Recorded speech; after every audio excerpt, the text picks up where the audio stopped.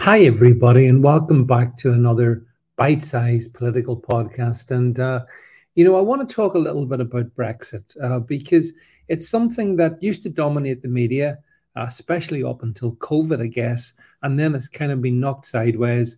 And it's only now it comes back every now and again, anyway, with regard to the Rishi Sunak deal over Northern Ireland. That's brought some of it back into the spotlight, but otherwise it kind of sits quietly in the background.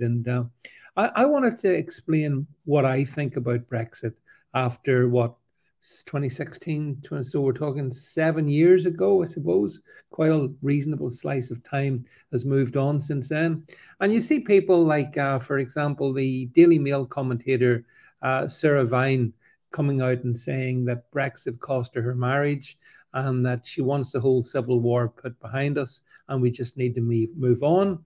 We've had former Spartan Steve Baker, the Conservative MP for High Wycombe, ardent, staunch Brexiteer, 100% behind Rishi Sunak. And it just strikes me that essentially, I mean, Brexit is, in a way, it doesn't mean anything anymore because the one thing that the British political establishment has proven is it is absolutely determined to pay no attention to the interests of what's right for the British people. The British government is not interested in you. It never was. It's just that now we can see it. The British government desperately, desperately wants to be back in league with its compatriots in Brussels. And we've seen that during COVID. They instantly, any pretense of Britain going its own way where, was junked. And we followed the lead from the UN and Brussels and all the rest of it. So it's not as if we've actually demonstrated at any point a desire to actually govern Britain in the interests of the British. That's not how it operates. In fact, Britain is governed in the interests of everybody but the British. And that's apparent in, for example, immigration policies, which we've talked about plenty of times here.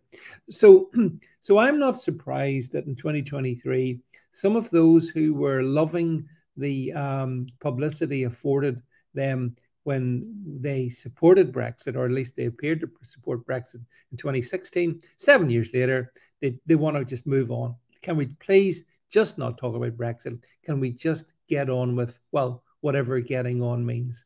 And I think that sums up pretty much, I would think 99%, if not 100% of all politicians at Westminster. I think with very few exceptions, they never wanted Brexit. They have realized that after all these years, it can be chipped away at. Rishi Sunak's chipping away at it. Sir Keir Starmer will chip away at it. And eventually, I figure by 2029, 2030, Brexit will be essentially undone. But it is already. But it doesn't matter because whether we're governed by tyrants from Brussels or tyrants from Westminster, we're still governed by tyrants. And if people say, yeah, but you can vote them out of Westminster. No, you can't. You've got a two-party state. You're not allowed to dissent from the two-party state. So whilst I absolutely oppose the European Union, and whilst I am 100% in favour of Britain being a sovereign nation, the problem is that the people of Westminster, many of those in the political bubble, those in the media, those in business, they want us to be still linked to the European Union. They haven't stopped crying about it for the past 7 years. I mean, initially their salty tears were a wonder, but after some time, it becomes purely tedious. And of course, everything is blamed on Brexit. You know, if the sun doesn't rise in the morning, well, that's the fault of Brexit. So we have been, we were subject to incredible propaganda back in 2015, 2016, and we've been subject to propaganda ever since then. And at no point, contrary to the lies of Boris Johnson, did we ever get a full-blooded Brexit. What we got was a tokenistic Brexit, which was then left there so that it could be eventually be unpicked. And that's what they're doing at the moment. They are unpicking Brexit. So that, as I say, we can be fully aligned with the European Union, good little globalists, following the orders from Klaus Schwab and the rest of the gang, and utterly removed from the independence that we actually voted for. Now, I'm not sure what that means for all those millions of Brits who actually did vote for Brexit, How do they feel about it? How do they feel about the fact that you didn't get what you voted for ever? And what name is it for a country where when you vote one way you get something different? There's a name for countries like that, isn't it? And it sure as hell isn't a democracy.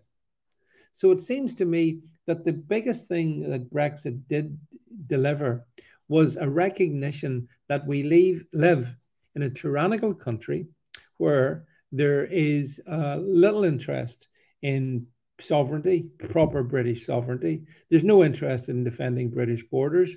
There's no interest in setting British tax rates, British interest rates, British VAT rates. None of that. None of that matters.